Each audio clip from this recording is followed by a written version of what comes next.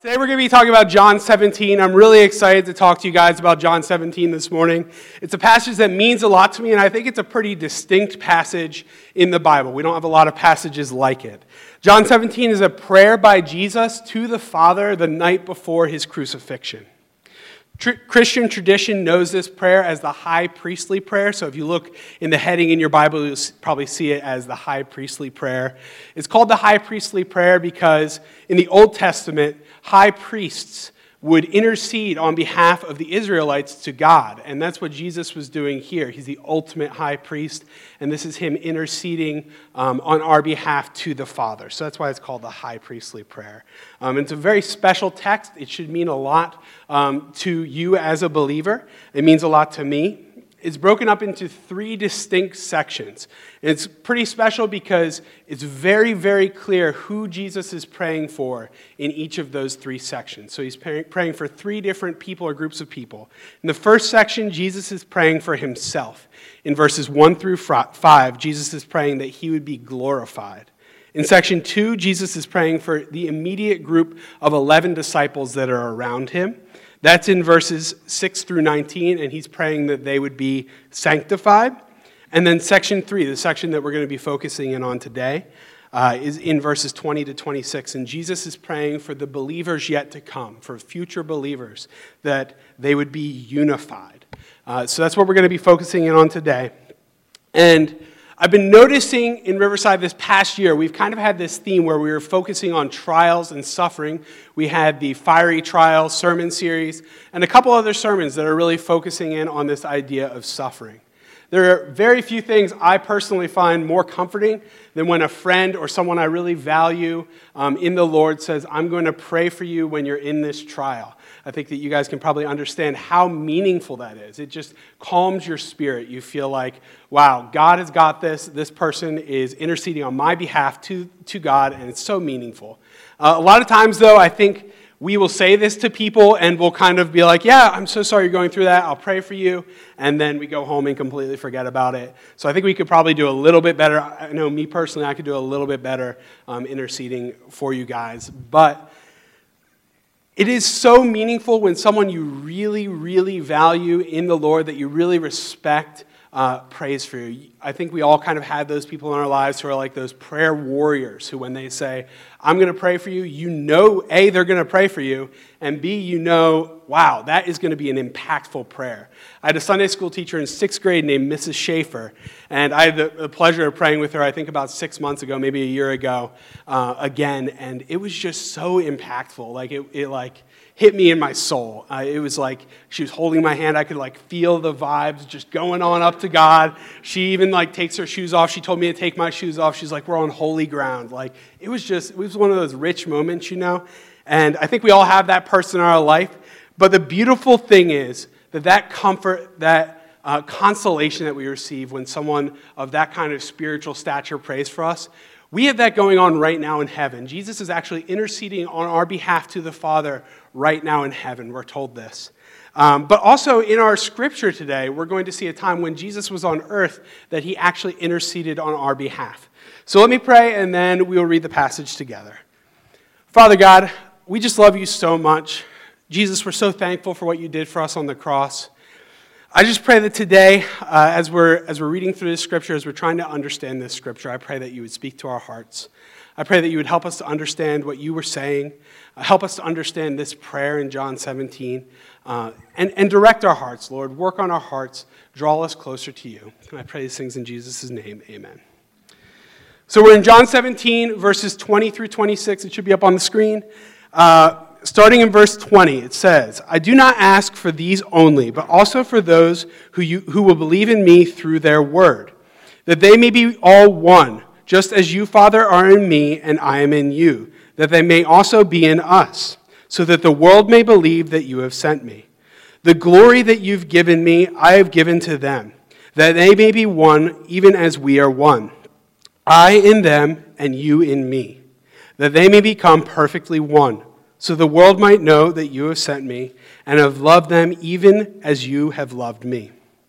Father, I desire that they also, whom you have given me, may be with me where I am, to see my glory, and you've given me because you loved me before the foundation of the world. O righteous Father, even though the world does not know you, I know you, and these know that you have sent me. I made known to them your name and will continue to make it known, that the love with which you have loved me may be in them and I in them. Now, I know there's a lot of I in them and you in me, and it's kind of like a convoluted passage. It seems kind of repetitive, a little bit confusing, but don't worry, we're going to work through it. Hopefully it will be crystal clear. First thing I want to point out, just reading this passage right off the bat, it just strikes me. It is so remarkable. This is a prayer in the past, 2,000 years ago, in which Jesus is praying specifically for me as a future believer and for you as a future believer. So whatever Jesus is saying in this passage, for us as believers, I think should hold significant weight. We should really be looking at this like, wow, this was the night before Jesus died. He knew he was about to go through immense trials, yet he took the time to pray for us as future believers. I think we should really take some stock in that. We should really, really look into this and be like, what in the world is Jesus praying about for me in the future? Like, wow, that is something. But if you're sitting here and you're an unbeliever, if you've not yet proclaimed that you believe in Jesus Christ as your Savior, I don't want you to just check out because this is a prayer for future believers. I actually think this prayer is also for you, and we'll go through that as we go through. So kind of stick with me so you can get the full picture. Just hear me out here as we're going through this. So in this prayer, we can break it down into two basic sections, two basic things that Jesus is praying for us. He's praying, one, that we would have unity with one another as believers, and he's praying, two, that we would have intimacy with him. So we're going to kind of go through both of those in order. So the first one is that Jesus prays for the unity of each other. Jesus is praying for us as believers that we be unified with each other. So looking at verses 20 and 21, it says, I do not ask for only these, but also for those who will believe in me through their word. So when he's saying only these, he's talking about the previous section where he was praying for the 11 disciples around him. So he's saying not only for these, but also the people who will believe in me in the future. That's us. He's saying that they may be one, just as you, Father, are in me and I am in you, that they may also be in us, so that the world may believe that you have sent me. He's praying that we would be one. All over the Bible, this is not a new concept. God is showing his desire for the unity of his people. We see this in Psalm 133, where it says, behold, how good and pleasant it is when brothers dwell in unity. It's like a precious oil poured on the head, running down the beard.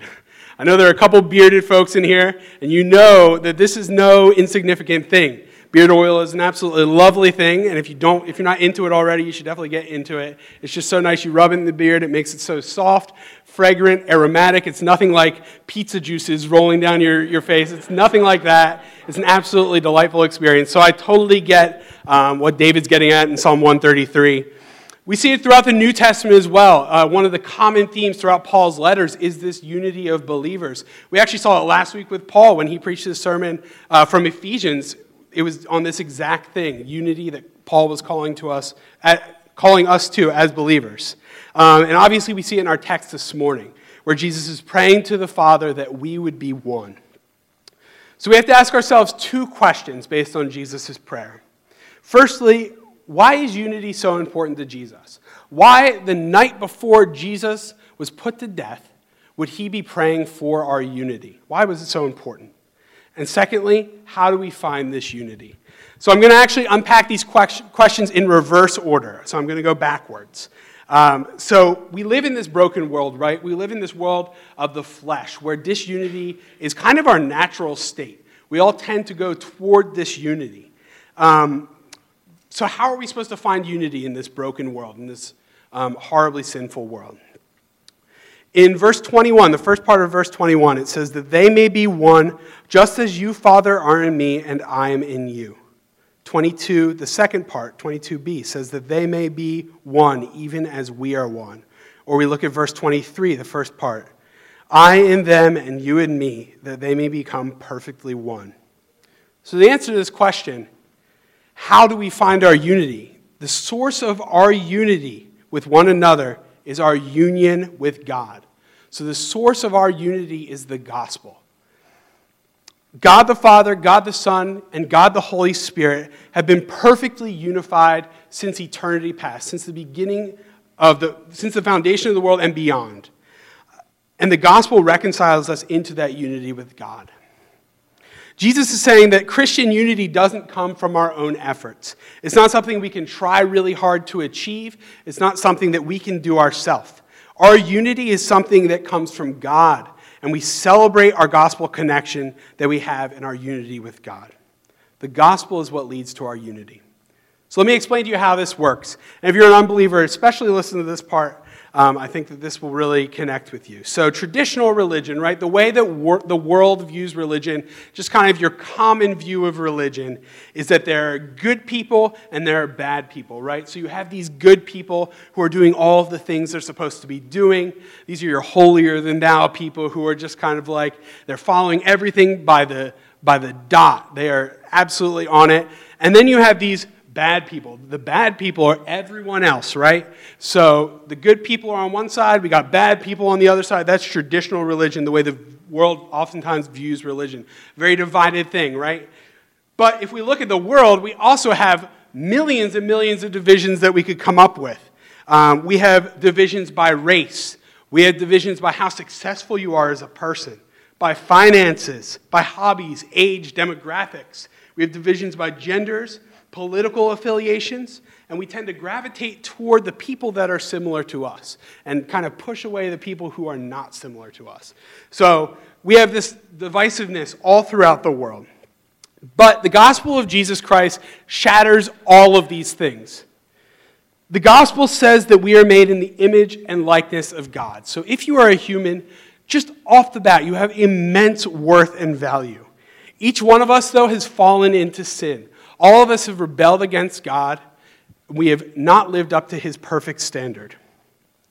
So we have these religious people, the religious guy over here who thinks he's doing absolutely everything he should be doing.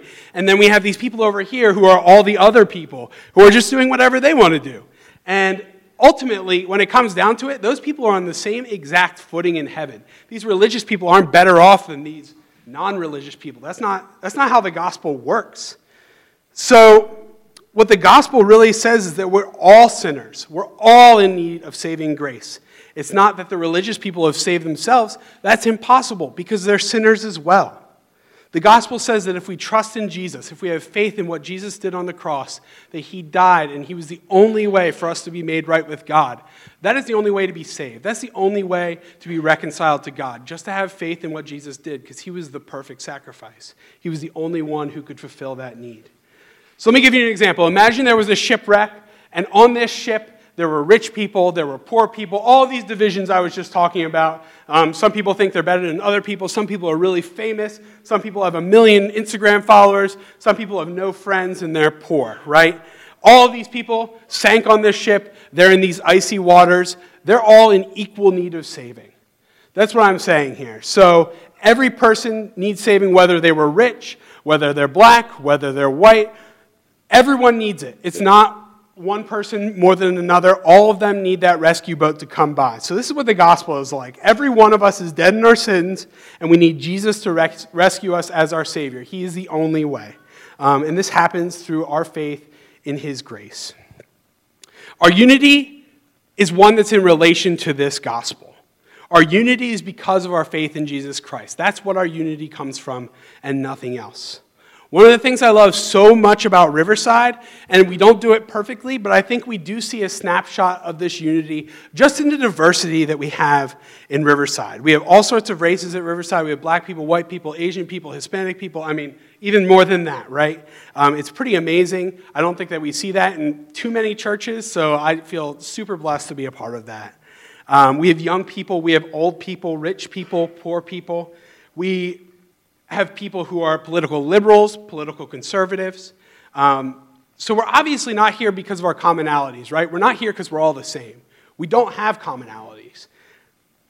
We only have one, and that is our common Savior, Jesus Christ. And that's the reason that we're here together in unity. And I think as a church, we actually do a pretty good job of recognizing this. And the importance of unity. This is why we do things like last year, we were working toward racial reconciliation in the church as a whole. We were doing a study on that. We identified a place where the Christian church is actually experiencing brokenness and disunity, and we're working toward reconciling that through the gospel. Not through any effort on our own, not like we're trying to get along as different races. It's that the gospel is what makes us be able to be unified.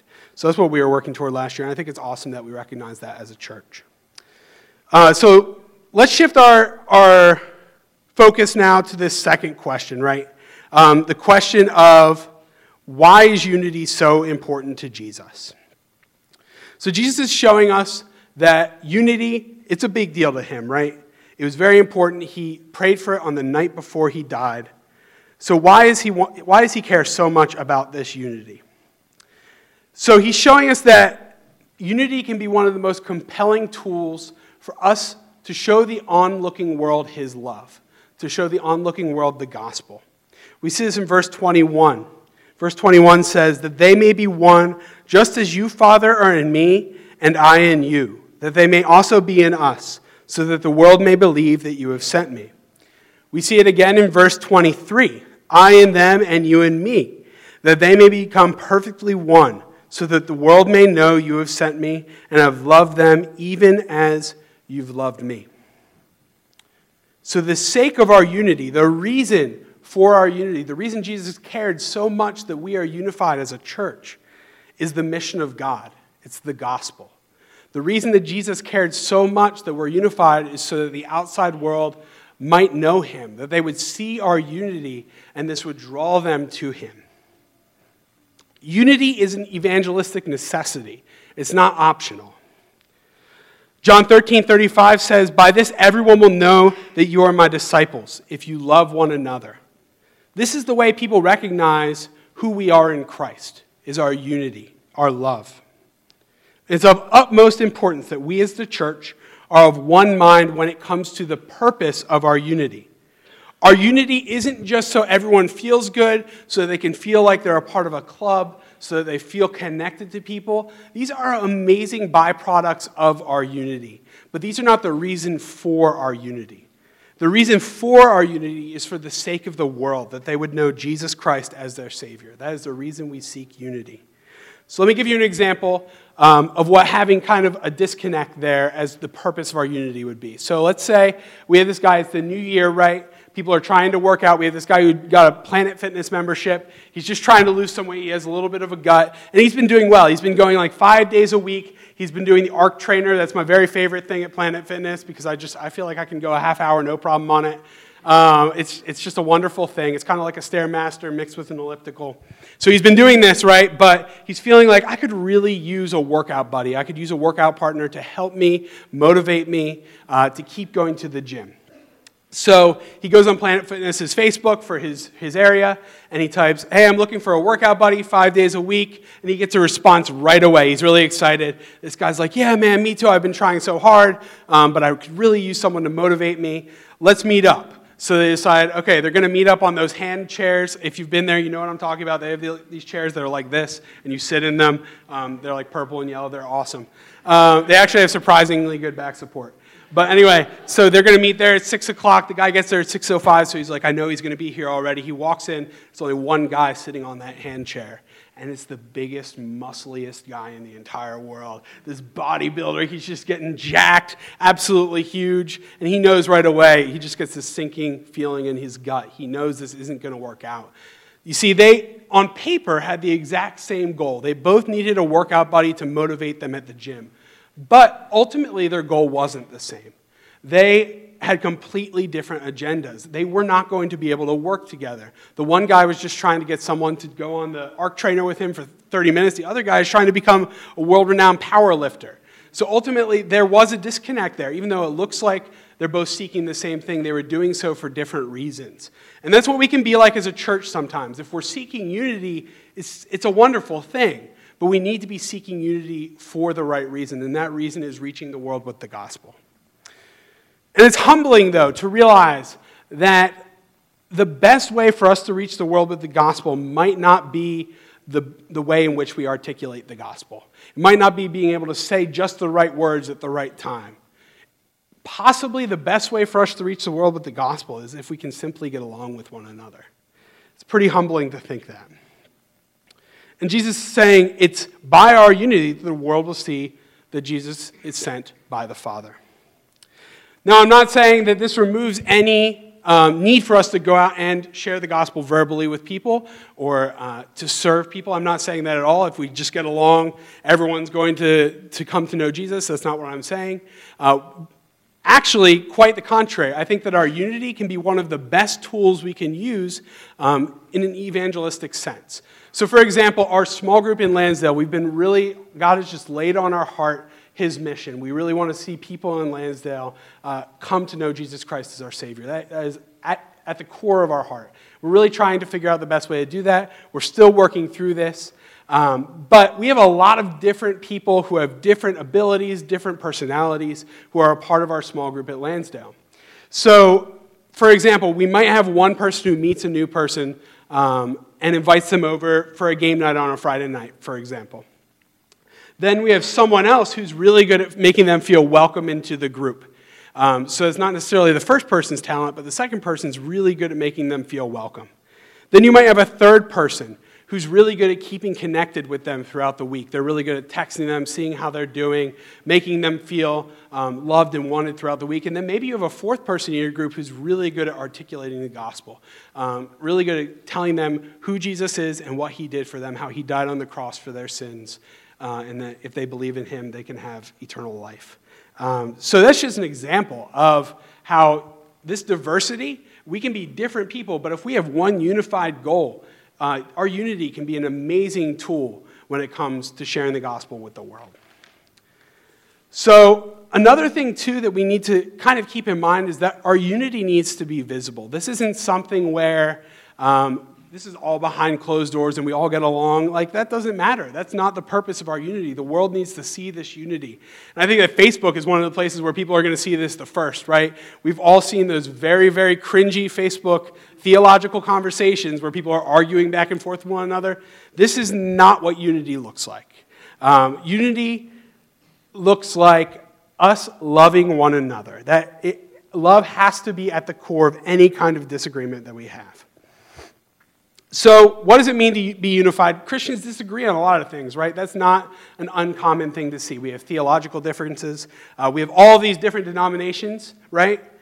So obviously Christians disagree on some things. So does this mean that we have to kind of reduce everything to the lowest theological common denominator? Do we have to go as basic as possible to the point where everyone agrees with each other? Is that the idea of unity? Do we ignore the differences that we have for the sake of unity?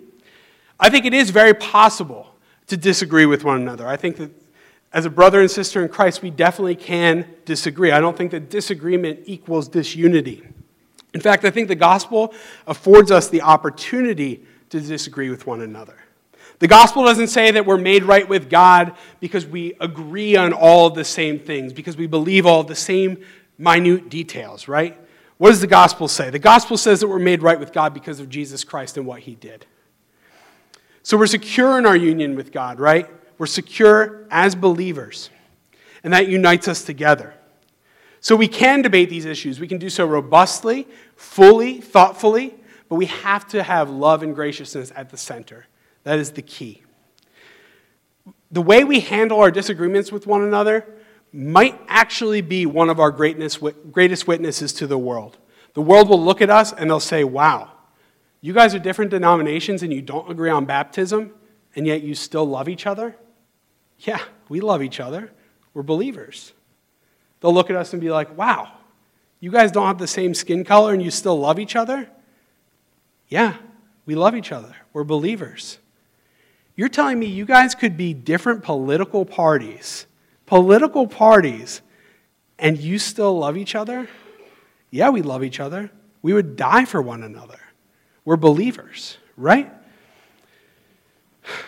So family, it's up to us to do this. It's up to us to show the world that we're unified so that they would know Jesus.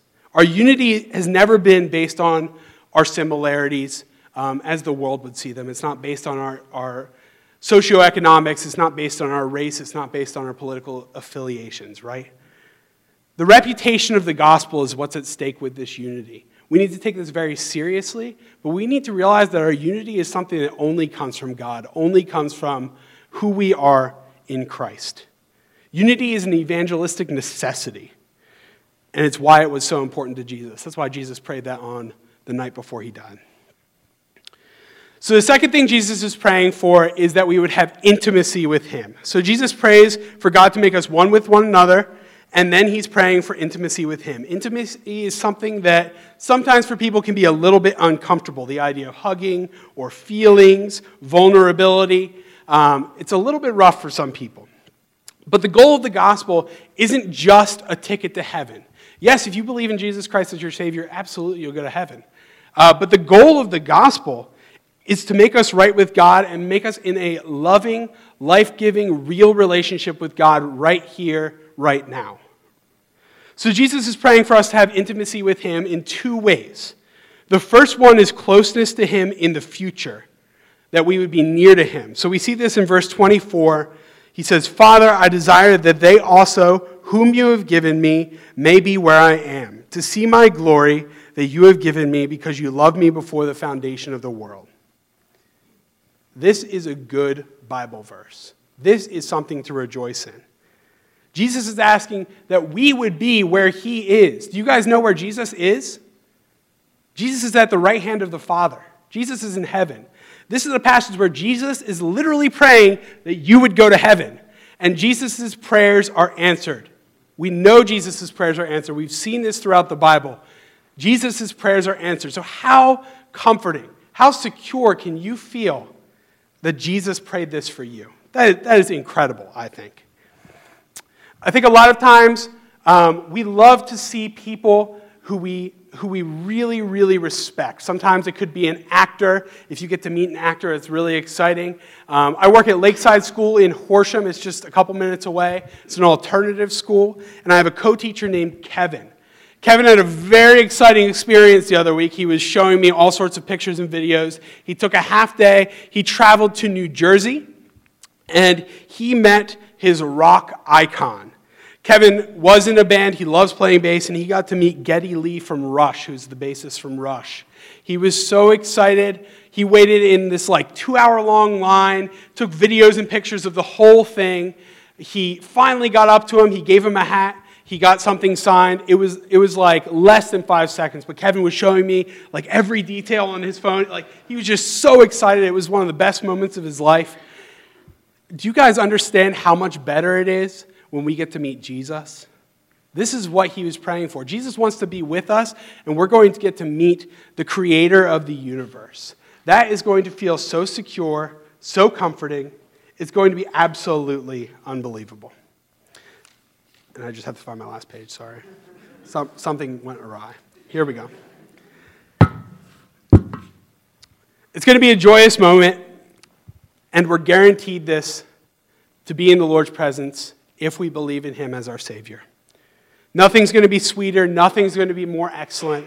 This is going to be the pinnacle of anything we've ever experienced. I don't think we can even understand. Jesus is also praying for a second thing, though. Not only was he praying that we would be with him in the future, but he also prays that we'd be close to him here and now. We see this in verse 26. I made known to them your name, and will continue to make it known, that the love in which you have loved me may be in them, and I in them. So I need you to know, if you've ever questioned how God feels about you, if you've ever wondered, how does God feel about me? It couldn't be stated more clearly than in this verse. The reason I have made your name known to them, Father, is so that your love will be in them. This is the good news of the gospel. This love is available to us, not because we're lovable, not because we're worthy, not because we deserve this love, not because we love Jesus first.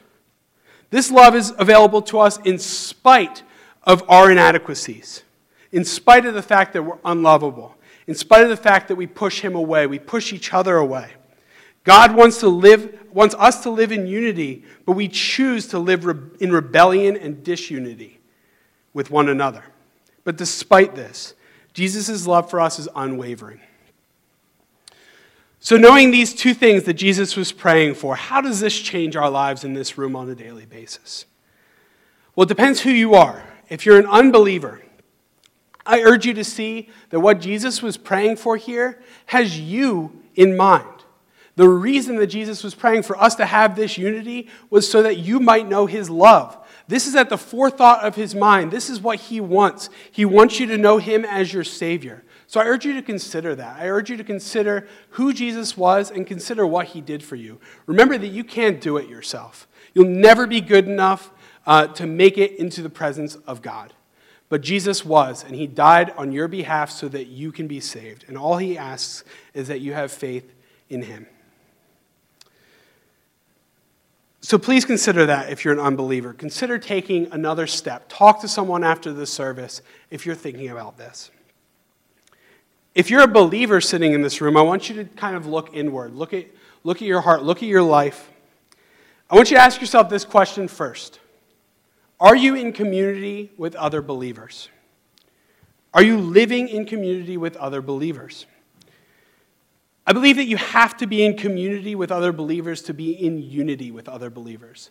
I don't believe that this unity is something that can occur independently. This isn't something that you can just do alone at your house. It doesn't count. You're not unified with anyone if you're doing this alone.